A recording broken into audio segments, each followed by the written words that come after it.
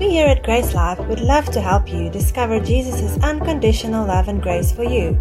We pray that this message will be a blessing to you and further establish you in the truth of God's Word.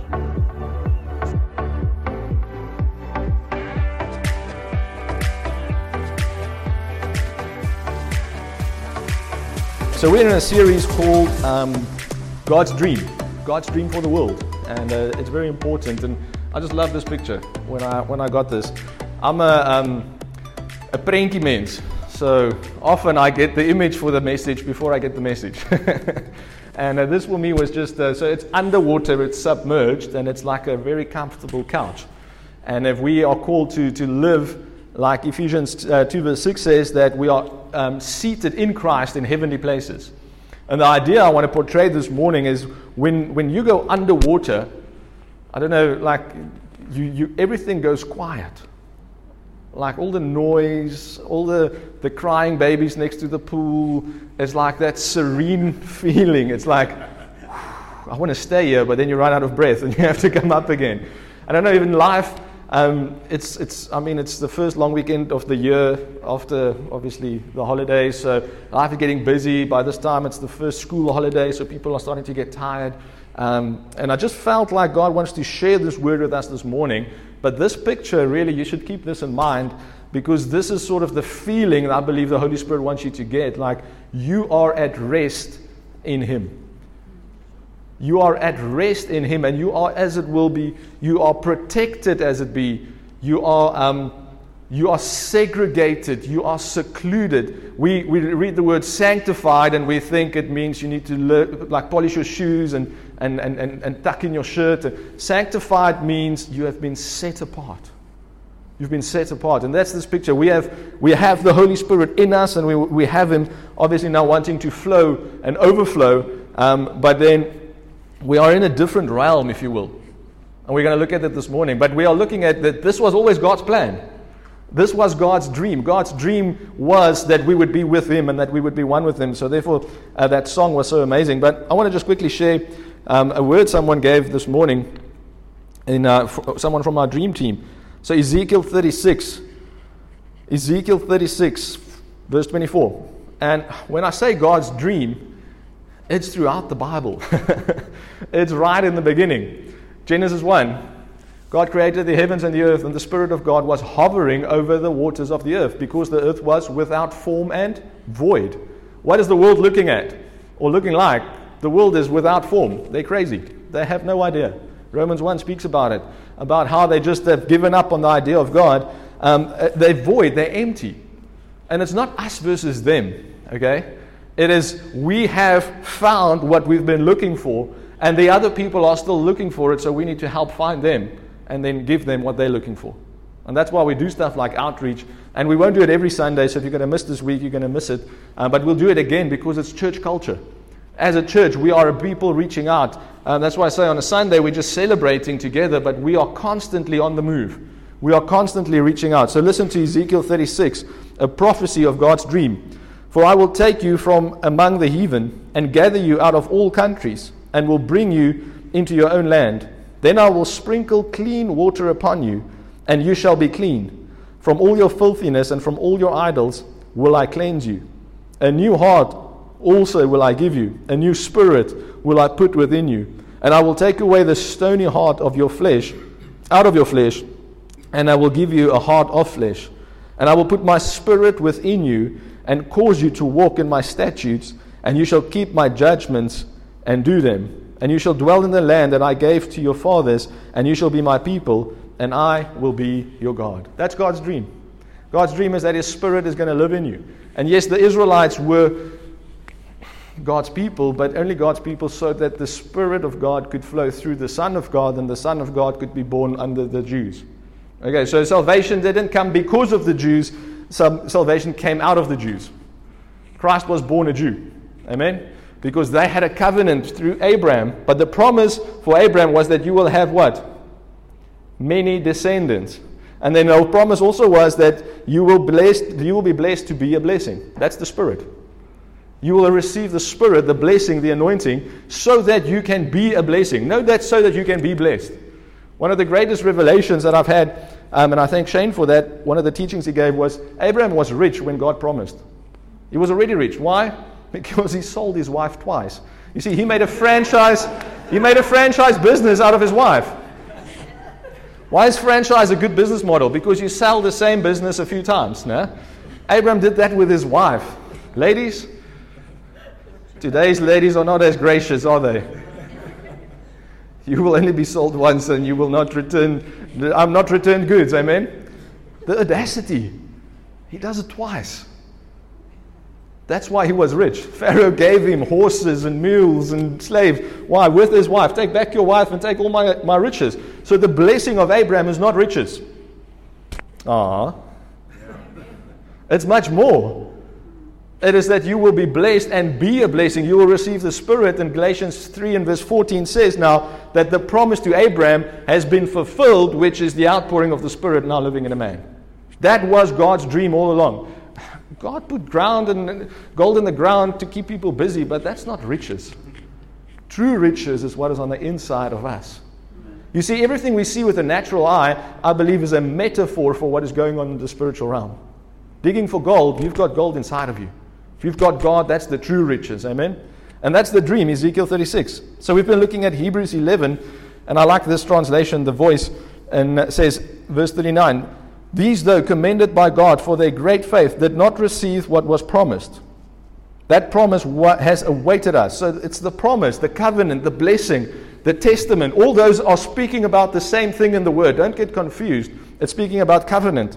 The promise has awaited us who receive the better thing that God has provided in these last days, so that with us, our forebearers might finally see the promise completed. Some translation speaks about perfection attained.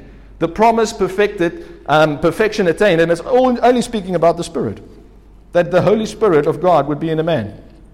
Hebrews 12 then, obviously, is just, we just read on. So Hebrews 11 gives you this hall of faith. It's all these great men and women of God, and then the end says, hey, whoop, they didn't have it all. There's more. Now, that's why I love our kids' church, because they teach it's more. They don't just teach David and Noah and all these things. They teach the fullness of it.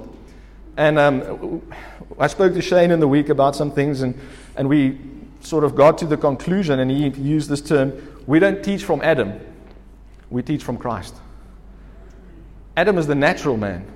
We can teach relationships. Husbands, love your wives. Wives, cook good food, whatever. That's teaching from Adam, amen? That's not going to help anyone. But we teach from Christ. The second Adam, the new Adam. Romans 5 says the much more, the better side of things. That's what we do, and that's who we've got. And Christ really living in us is in the Spirit form. So we're reading Hebrews 11, and then I believe one of the big injustices that we have, but we allow it ourselves so we can do something about it, is we stop at the end of a chapter. So we read Hebrews 11, dankie toch, 3 chapters, I can close the Bible, I can go to bed now. So we miss the flow. So what I challenge you to do is, when you read a chapter, but just read 5 verses before and 5 verses after. Just to break your mindset, because as you get to know the Word, you know Romans 5 is much more. You know Romans 8 is no condemnation. But it isn't. Because Herman taught a brilliant word on Romans 8, and it was all about the Spirit. And now I look at Romans 8, and I see it's just Spirit, man. It's living in the Spirit, not living in the flesh.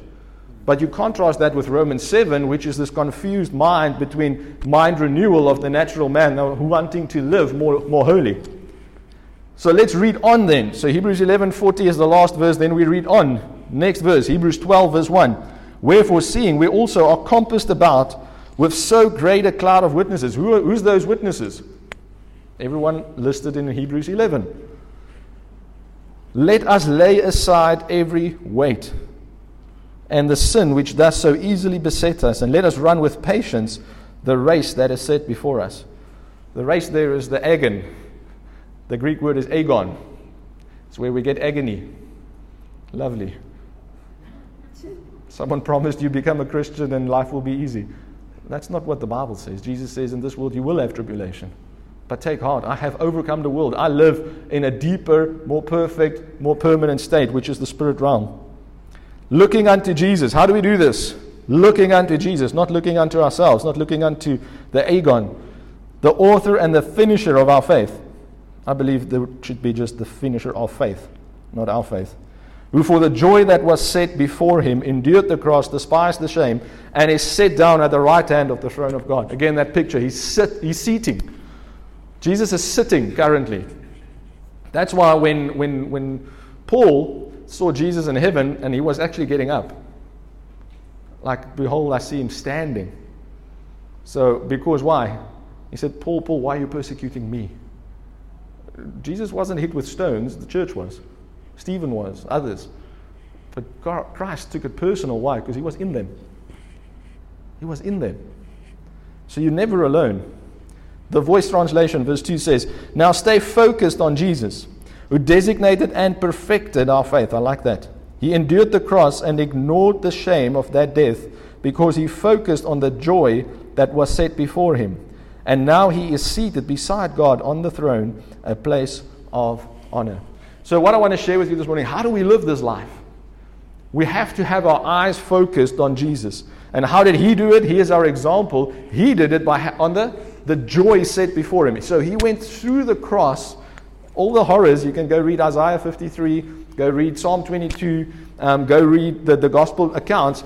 All of that he did. Why? How?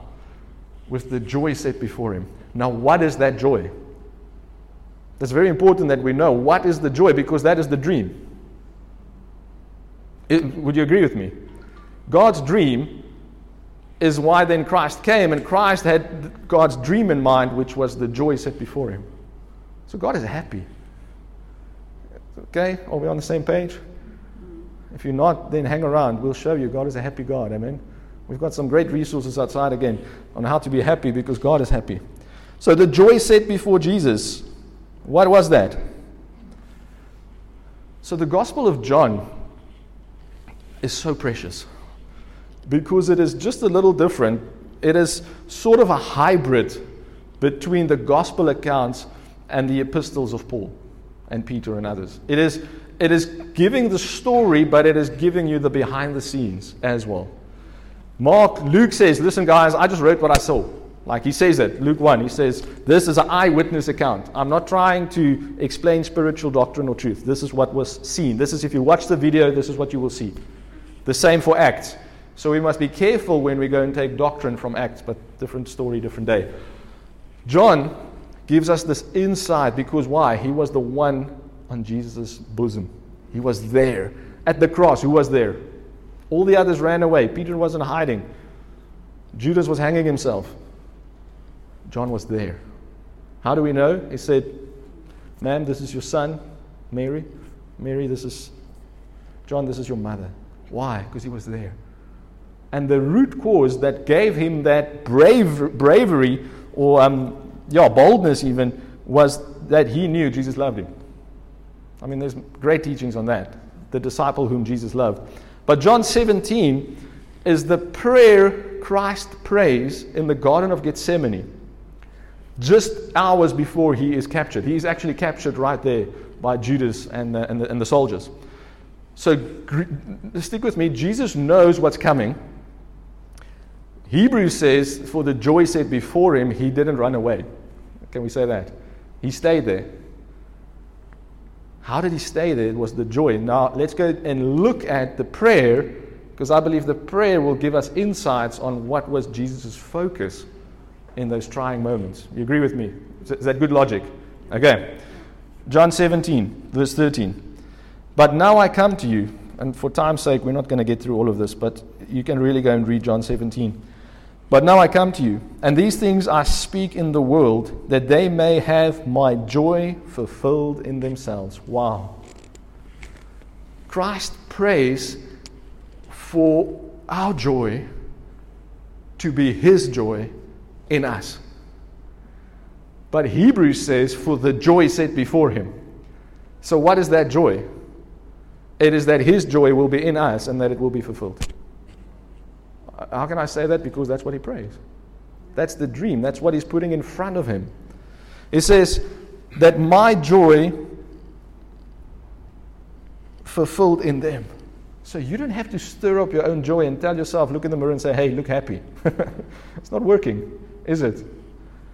It is focusing on Christ and let His joy stir up in your heart. What is the kingdom? Righteousness, peace, and joy. Where? In the Holy Spirit. The Spirit was given because of righteousness. John 16 gives us that answer. Jesus says, my peace I leave with you. What is that? I believe it's the Spirit. Not as the world gives. And what else? Joy.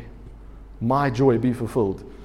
So in Hebrews 12, he says, the joy set before me. In John 17, he prays, my joy be fulfilled in them. Verse 14, I have given them your word, and the world has hated them because they are not of the world, just as I am not of the world. I do not pray that you should take them out of the world. So the joy of Christ was not that we leave this place. Sorry. Some of you hope that just want to get saved and get out of here. That's not the joy, because that's not the prayer. But that you should keep them from the evil one. They are not of the world, just as I am not of the world. Sanctify them by your truth. Your word is truth. So Jesus' dream, God's dream, is not the great escape. It's not the wegrapen, okay? That's not when God's going to be finally happy and His dream is fulfilled. His dream is actually, in verse 18, it says, as you sent me into the world, I also have sent them into the world. So the last time, like Jerusha said, the church had an instruction to wait was, go, but just wait till you get power from on high. And then you have a green light. So we've got a few green shirts in the house, and Hilda's wearing green. I know it's St. Patrick's Day and all of that. Did you know St. Patrick was a patron saint to Ireland because he was a missionary there? It's got nothing to do with Guinness beer. St. Valentine was a Christian martyr. It's got nothing to do with cupids and red arrows. Why do we remember these people? Forget about the worldly reason. Because they gave up their lives and they went. They went no matter the cost. The joy set before him was that this body, this movement will go. But they will go full. Filled and full. They will go full of Christ, full of the Spirit, full of power. So Jesus' dream and joy is not fulfilled in us leaving this world. Jesus' joy is fulfilled in us in this world. Verse 19, and I give myself as a holy sacrifice for them, so they can be made holy by your truth. I'm praying not only for these disciples, but also for all who will ever believe in me through their message. That's you. The joy set before Christ was you. This is minutes before Judas and the gang shows up. It's called the Garden of Gethsemane. It's the oil press. It's where pressure is applied. In this world, there is pressure applied, but that is where we are, and that's where we're supposed to be. I pray, I can't get over this. Verse 20, I'm praying not only for these disciples, but also for all who will ever believe in me through their message. I pray that they will all be one. What is the prayer? Unity. Oneness. The song was, there's only one master plan. Where did they get the words? John 17. There's only ever been one dream, one plan, one joy. It's oneness. I pray that they will all be one, just as you and I are one, as you are in me, Father, and I am in you. And may they be in each other. No, in us. Yes, we are one with each other because we are one with Christ. Sorry for that. Why? So that the world will believe that you sent me. In another place, Jesus says, by this will men know that you are my disciples, by your love for each other. So the point I'm going to try and make this morning is that the Spirit of God is the love of God. The fruit of the Spirit, Galatians 5:22 and 23 says, for the fruit of the Spirit is love, joy, peace. And it goes on, righteousness, long-suffering, patience, kindness, goodness, mercy. The Passion Translation says the fruit of the Spirit, singular, is love. Manifested as patience, kindness, long-suffering. I like that. The fruit of the Spirit is us. But also how we deal with each other. How will people know that you're my disciples? By your love for each other. What means love? Love is, Jesus says, there's no greater love than this. Then you lay down a day of the week for your brother. A few hours a day. I was thinking about this yesterday when Jordan wasn't falling asleep like he should have. I said, love is laying down your life. Not a day, not a job, not an hour or few, some years, gap year. It's your life. But that's the privilege we have. By this will all men know that you are my disciples, by your love. Link that to John 17 and verse 21 that says, Father, may they all be one as you are in me and I am in you. May they be in us, for by this unity the world will believe that you sent me. So we made a point last week. We said the only way that we'll ever be in unity is through the Spirit, because we all have too many opinions. And you laugh because it's true. You know, stand-up comedy, you just laugh because they say what everyone's thinking, usually. And they color it in a bit. I'm taking that further, and I says the only chance we have of unity is love, because that means I'm keeping my opinions because I'm laying down my life. It's not what I want, it's what God wants. It's not my joy, it's His joy. It's not what is set before me, my dream, no. It is what set before Him, which was, yes, me filled, but also so everyone else filled. Verse 22. I've given them the glory you gave me, so they may be one as we are one. I am in them and you are in me. May they experience such perfect unity, New Living Translation, that the world will know that you sent me and that you love them. How much? As much as you love me. You have to deal with that. Think about it. You don't love yourself as much. We tend to find fault. We are harsh critics of ourselves, often the harshest critics. But God loves you as much as He loves Christ. Take it, deal with it, and start loving yourself. If there was ever one person who was held back by their past, it was Paul. Because he was thinking he was doing the right thing. That's worse. When you know you're doing the wrong thing and you get punished, that's okay. But when you think you're doing the right thing and you realize you were 180 degrees in the wrong direction, that's bad. And he said, one thing I do, forgetting the past and looking forward. Jesus, one thing He did, forgetting the past, forgetting His place of honor, and looking forward to living in us. And the testimony of this is that the world will know that Christ was sent by God. That blows my mind. That's big. When we live in unity, the world will know that God sent Jesus. How? I don't know.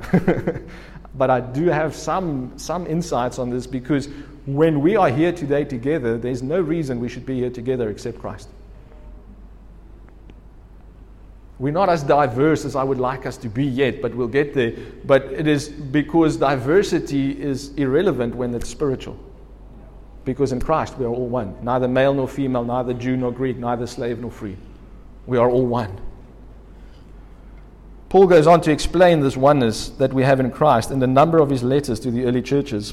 And we won't extensively go through all of it, but 1 Corinthians 12 says, For as the body is one and has many members, and all the members of that one body, being many, are one body.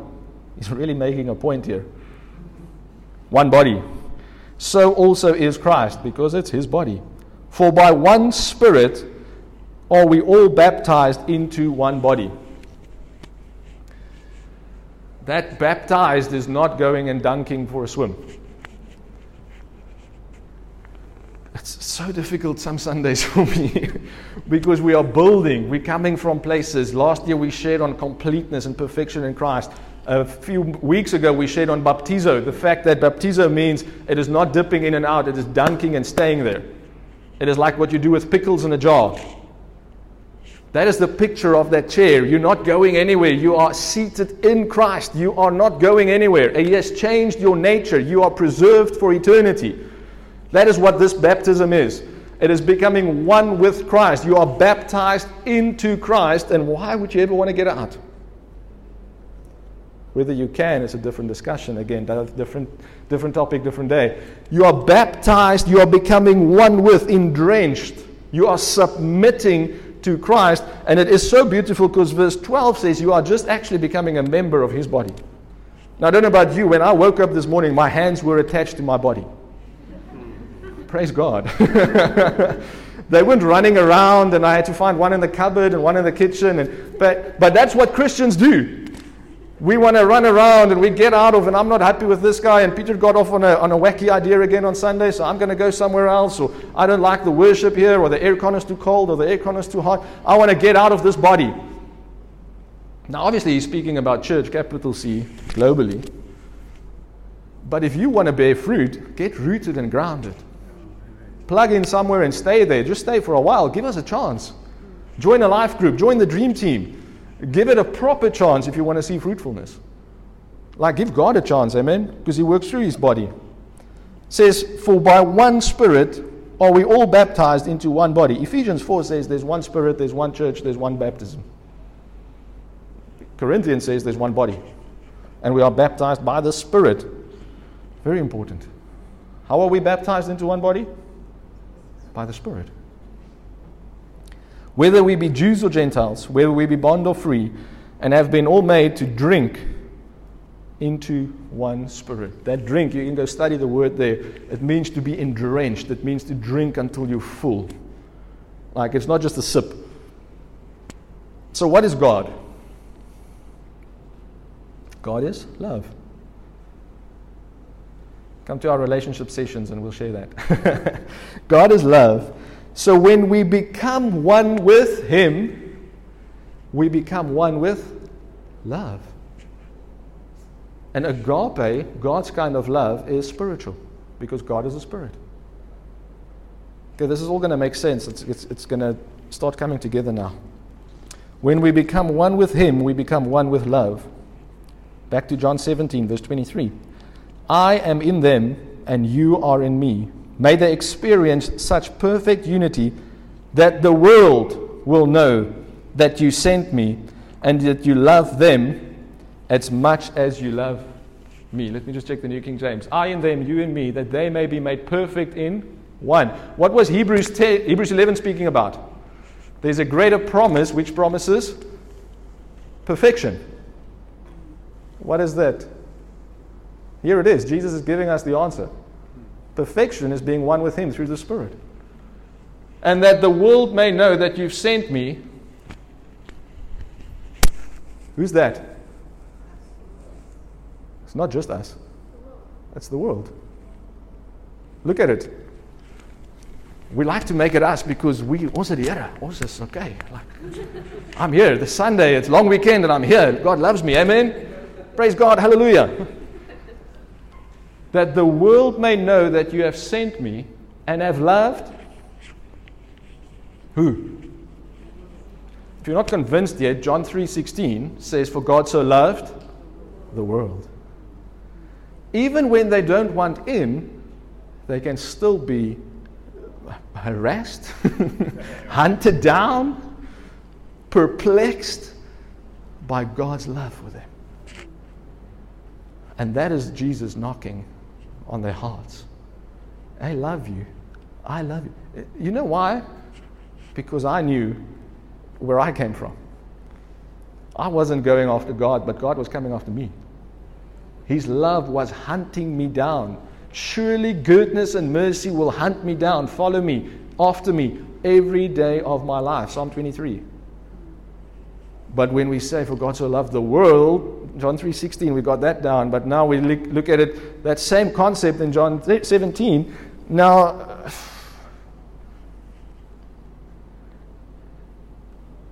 I'm going to make one more point here. God is love.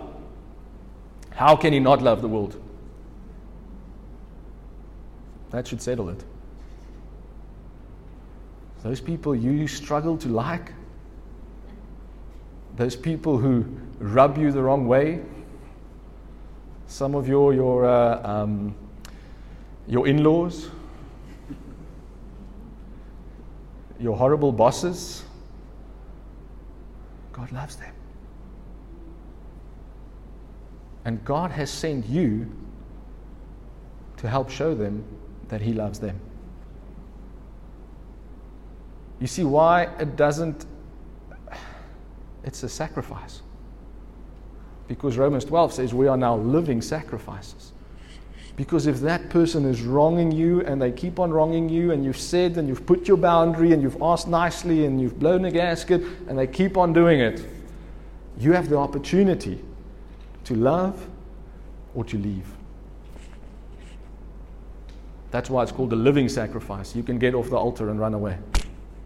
Or you can stay there and say, hey, it's not about me. It's about Christ in me, the hope of glory. Now, I'm not saying let yourself be ambushed and whacked and trampled over. I'm not saying that. If you're in an abusive relationship, get out, come speak to us. I'm just saying, as much as you've got in you, love people. Because that is what Christ does. They spat on Him. They ripped out His beard. They ridiculed Him. He was wrongfully accused, wrongfully crucified. And what did He say? Father, forgive them, for they know not what they've done. We'll speak at it at Easter, but it's a continuous tense that. He said it many, many times. He said it over and over and over and over and over again. That is how He endured for the joy that was set before Him. And it's not how people respond, because Jesus was hanging in the middle, and one person on this side responded horribly, and the other one said, Lord, think about me. Same Jesus. Same message. Same sacrifice. Some people take it, some people spit on you. As long as they cut to the heart, you give them the opportunity to react. And then they have a decision. We spoke about John 3:16. Let's look at Romans 5 verse 8. God demonstrates His love towards us in that while we were still sinners, Christ died for us. You know, some of us, we love, but we love in secret. We are secret love agents. We don't tell our in-laws we love them. They'll never know, but we love them. We pray for them. We read scriptures and we think about them, and it's usually those about, Lord, let my enemy go to the ground, or Lord, let it rain down on them, or God makes it rain on the just and the unjust. Yeah, no, I saw their garden was looking tip top. Don't be secretive. Demonstrate it. The Voice translation. When the time was right, the Anointed One died for all of us who were far from God, who were powerless and weak. Now it is rare to find someone willing to die for an upright person, although it is possible that someone may give up his life for one who is truly good. Verse 8, but think about this. While we were wasting our lives in sin, God revealed His powerful love to us. In a tangible display, the Anointed One died for us. That's powerful. Visible, on a hill, Golgotha, up in the middle, crucified. This is love. That I laid down my life for you. How can we then experience this amazing, unselfish love of God? Good question. Thank you for asking. Romans 5 verse 5. We looked at verse 6 to 8. Let's look at 5. It says, now hope does not disappoint, because the love of God has been poured out in our hearts by the Holy Spirit who was given to us. It's the first time I connected this, and this is really the crux of the message. Now hope does not disappoint, because the love of God has been poured out where? In our hearts, in our inner man, by the Spirit. You see, we've made the Spirit to be power and love is something else, but the Spirit is power because He is love. Because God is the Spirit and God is love. So what He's done is He's poured out His Spirit, He's poured out His love. One of the translations says gushes forth. Think about the biggest waterfall you've ever seen. That's the picture Paul is trying to convey here. That's how much of the Spirit you've got. You think we've got, I need to love so big, but I've only got a teeny weeny Holy Spirit. Faith works by love. How does miracles happen? By the Spirit, yes, but faith. Now think about this in practical sense. You stand here, you worship. Love is not praying for yourself while you worship. Love is praying for someone else. Laying down your needs, praying for someone else. Standing here, I want a word. Not because I want to share something up front. No, God, who do you want to love today? Well, everyone. Okay, Lord, who do you want to love on specifically today? I want to get into sharing on how to hear God's voice because I believe it's going to really put us into a next set of maturity, but just don't have the release yet, so hang in there with me. But when we hear a message of love, that is usually when it's powerful prophetic words. God, who do you want to love? God, how do you want to love them? What do you want to say? You see, before you know it, you're in faith. You're trusting for a word. You're operating in the Spirit, but the motivation is love. In Galatians 5, I believe it's verse 6 says, faith works by or because of love. So when you hear a prophetic word and it's not love, then don't take it. It's not from God. It doesn't convict you of sonship, of Christ's deity, or of love. Don't take it. Because the Holy Spirit lifts up Christ. The Holy Spirit is the love of God. And the Holy Spirit speaks what He hears. And God only has good things to say about you.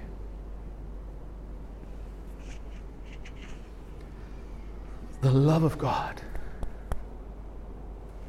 is manifested, is on display when? Not on the cross only, but because of the cross. You see, for so long we've lived at the foot of the cross. We lived on Easter Friday. Thank you, Lord, for the payment. But we have to live at Pentecost. Thank you for the pouring out because of the payment. A lot of the church worldwide is not even living there. 2 Corinthians 13:14 says the love of God. A lot of them are not even living there. The grace of the Lord Jesus Christ. We've gotten there, amen. But now the fellowship, the union, the communion of the Holy Spirit. The intimate oneness with His power. I'm not sure that we're going to get there. But this is marriage. It is power. It is love. It is laying down your life. It is unity. It is oneness. It is spiritual. It is eternal. In Ephesians 5, Paul says, I think I'm explaining marriage, but actually I'm talking about Christ and the church.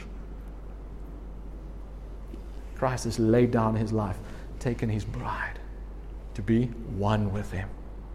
Share intimate fellowship, friendship, union. So much more than sex. But from that place, there's unity, there's fruitfulness, discipleship. There's overflow. Because the love of God has been poured out in our hearts by the Holy Spirit who was given to us. I can do a whole sermon just on that verse. How did you get the Spirit? It was given. It was past tense, given. So why do people pray for the Holy Spirit to be poured out afresh and anew? And it was given. Not when you prayed, when you fasted. No, it was given.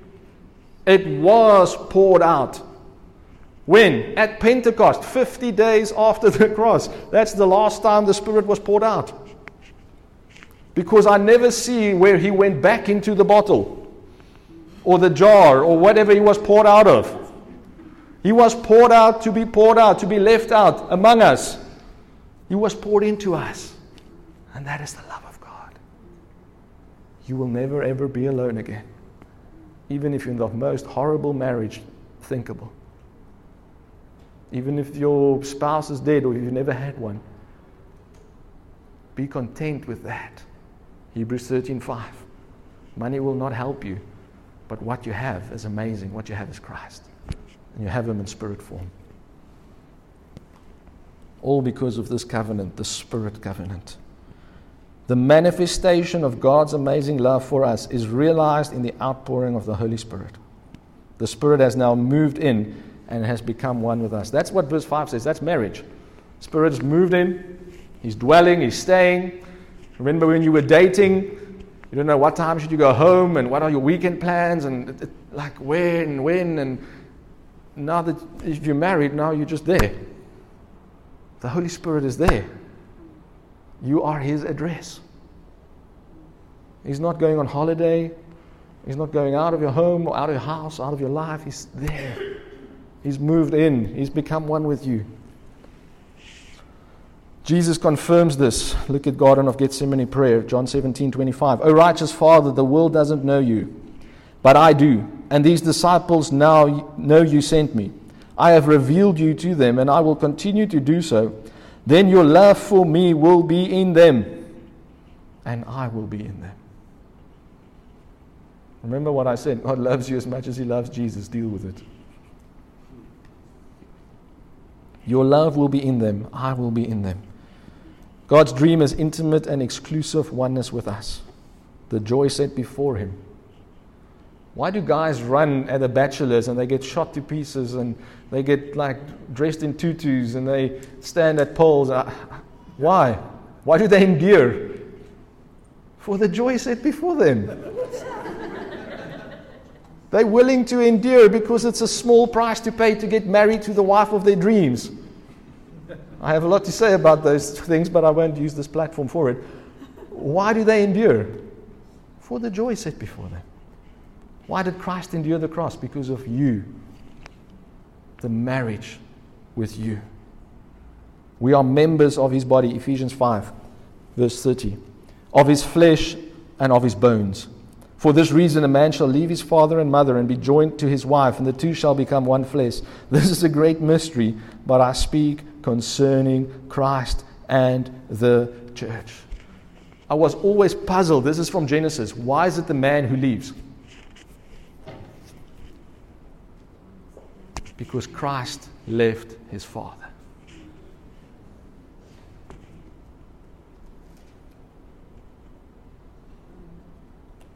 Selah.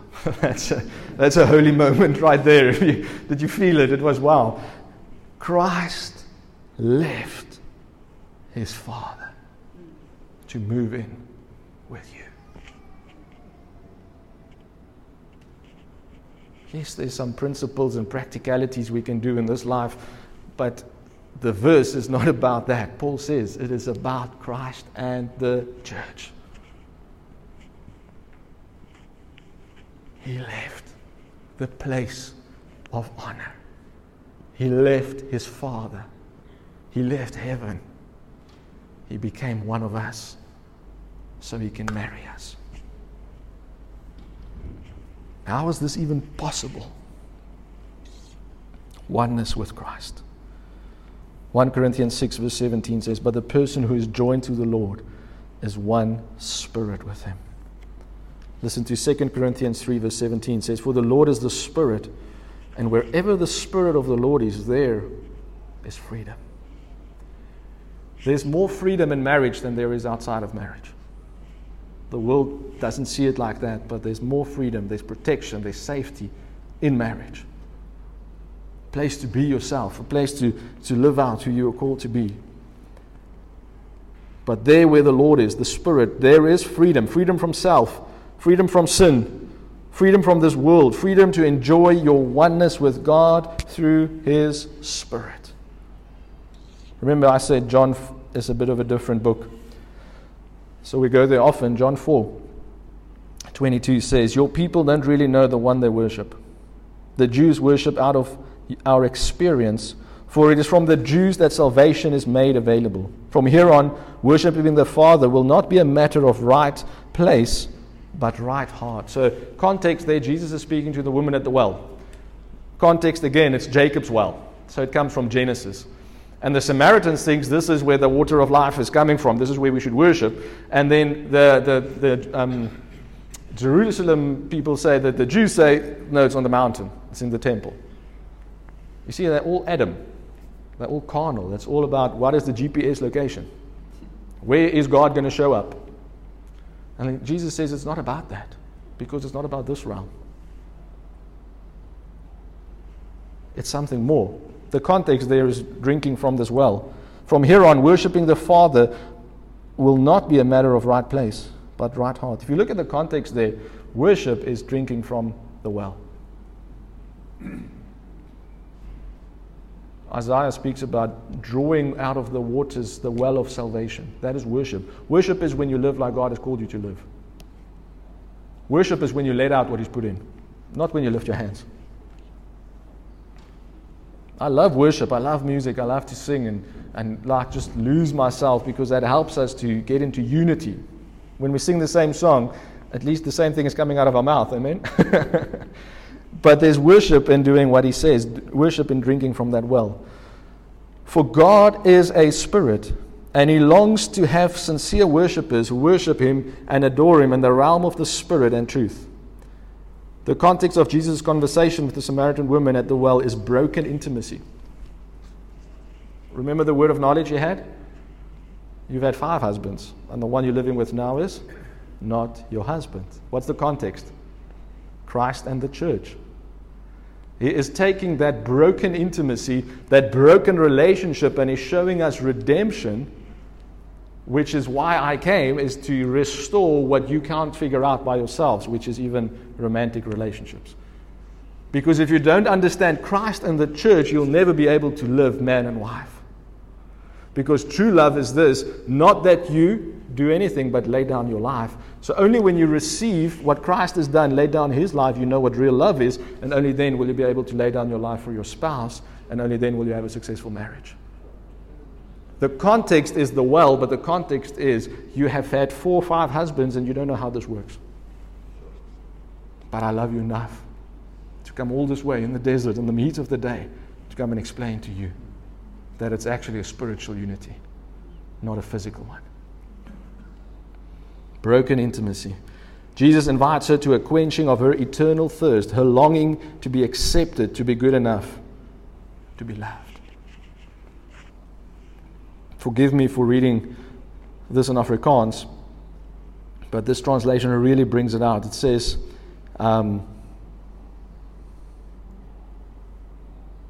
vers 23, daar kom egter 'n tyd, en dit het reeds aangebreek, wanneer die egte aanbidders die Vader vanuit 'n hegte verhouding met die Gees en in waarheid sal aanbid.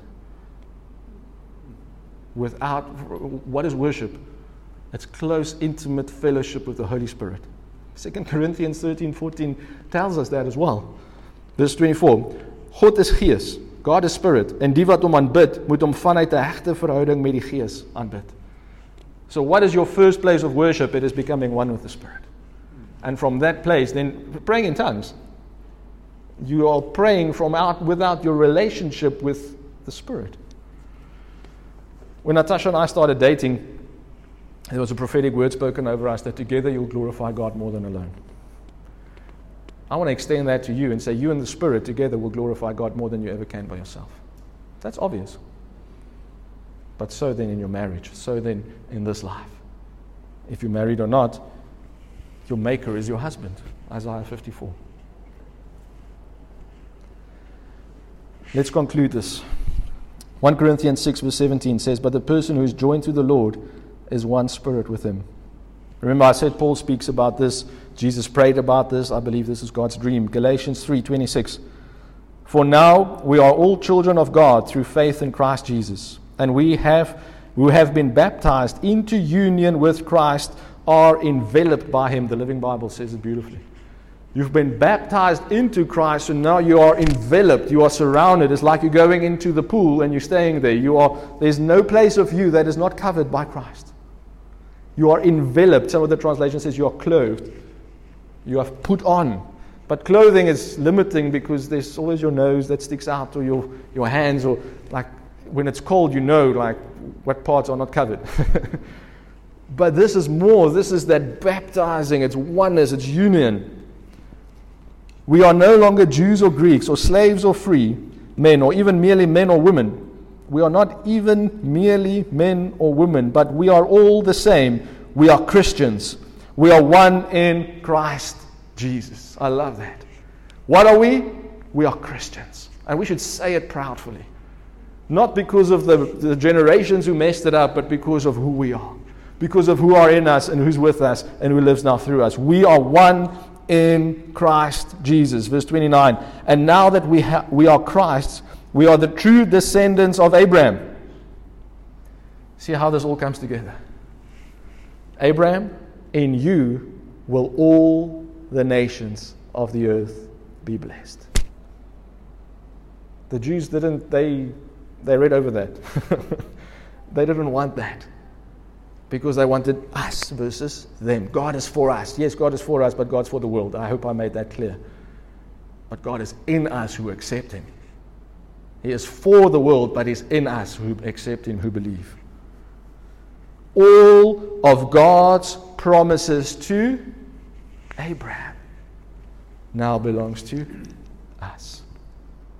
Remember, we're coming from Galatians 3:13 and 14 that speaks about the curse on the cross, and it speaks about the outpouring of the Spirit. Galatians 3 and verse 16 speaks about the single seed of Abraham, which is Christ. And now that he explains it further, he says, now salvation has come, yes, because of Abraham, through his lineage and descendants, but there's one seed, and it wasn't Isaac. It was Christ. Isaac is a type and a shadow of Christ to come, the son of promise. Romans 4 elaborates on that as well. Back to where we started, Hebrews 11 and verse 40. That the promise has awaited us, who received the better thing that God has provided in these last days, so that with us, our forebearers might finally see the promise completed. What was promised to Abraham became true in the church.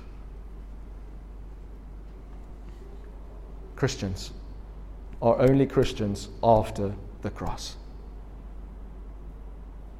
Because you could not receive Christ before He was poured out.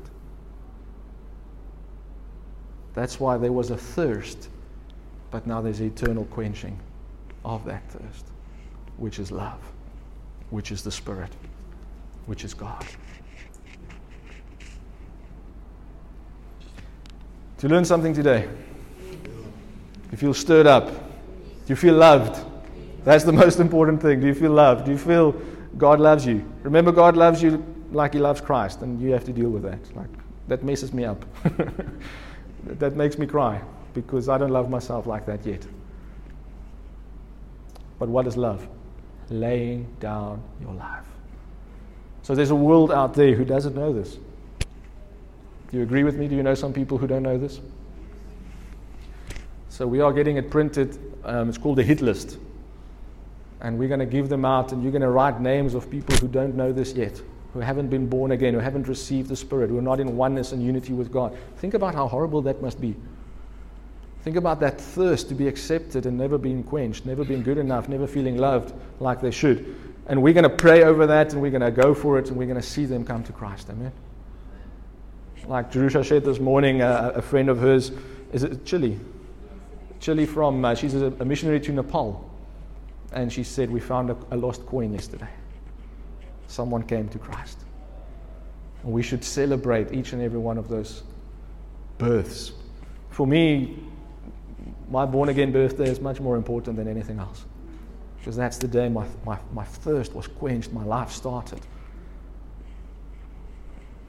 Let's stand together. Where does this leave us? Where do we go after such a message? Well, first of all, it leaves us in Christ. That's the good news. One with Him. Now think about how quiet it gets when you go under that water. Think about all the news and everything, forget about it, and see yourself in Christ. See yourself enveloped. See yourself on that chair in Christ under the water.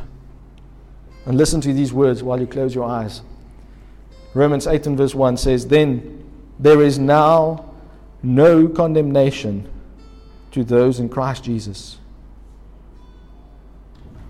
As true as this was for the woman at the well, with 5 husbands and more broken relationships, with a broken past and no hope, it is just as true for you and I. For the law of the Spirit of life in Christ Jesus. That is the covenant we live under.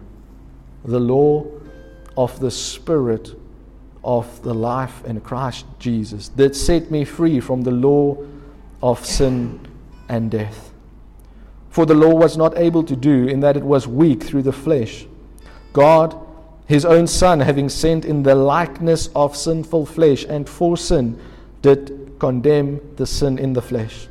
Remember, the husband leaves his father in pursuit of his bride, that the righteousness of the law may be fulfilled in us, who do not walk according to the flesh, but according to the Spirit. For those who are according to the flesh, the things of the flesh do they mind, and those according to the Spirit, the things of the Spirit. For the mind of the flesh is death, but the mind of the Spirit is life and peace. The more we drink that, the more we are drenched by that, the more we focus on that, the more we see the joy of Christ fulfilled in us now, the more we should be moved to give that to those who don't have it. To share that with those who are still thirsty, for those who haven't experienced the love of God, the grace of the Lord Jesus, neither the intimacy, the oneness, the fellowship with the Holy Spirit. Like Jesus prayed, but now I come to you, and these things I speak in the world, that they may have my joy fulfilled in themselves.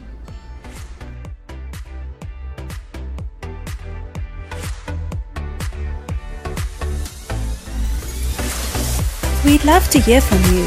If you'd like to connect with us, or if you'd like us to pray with you, please contact us at info@gracelife.co. If you'd like to order more resources or discover more about us, you can visit our website at www.gracelife.co or find us on Twitter, Facebook, and YouTube.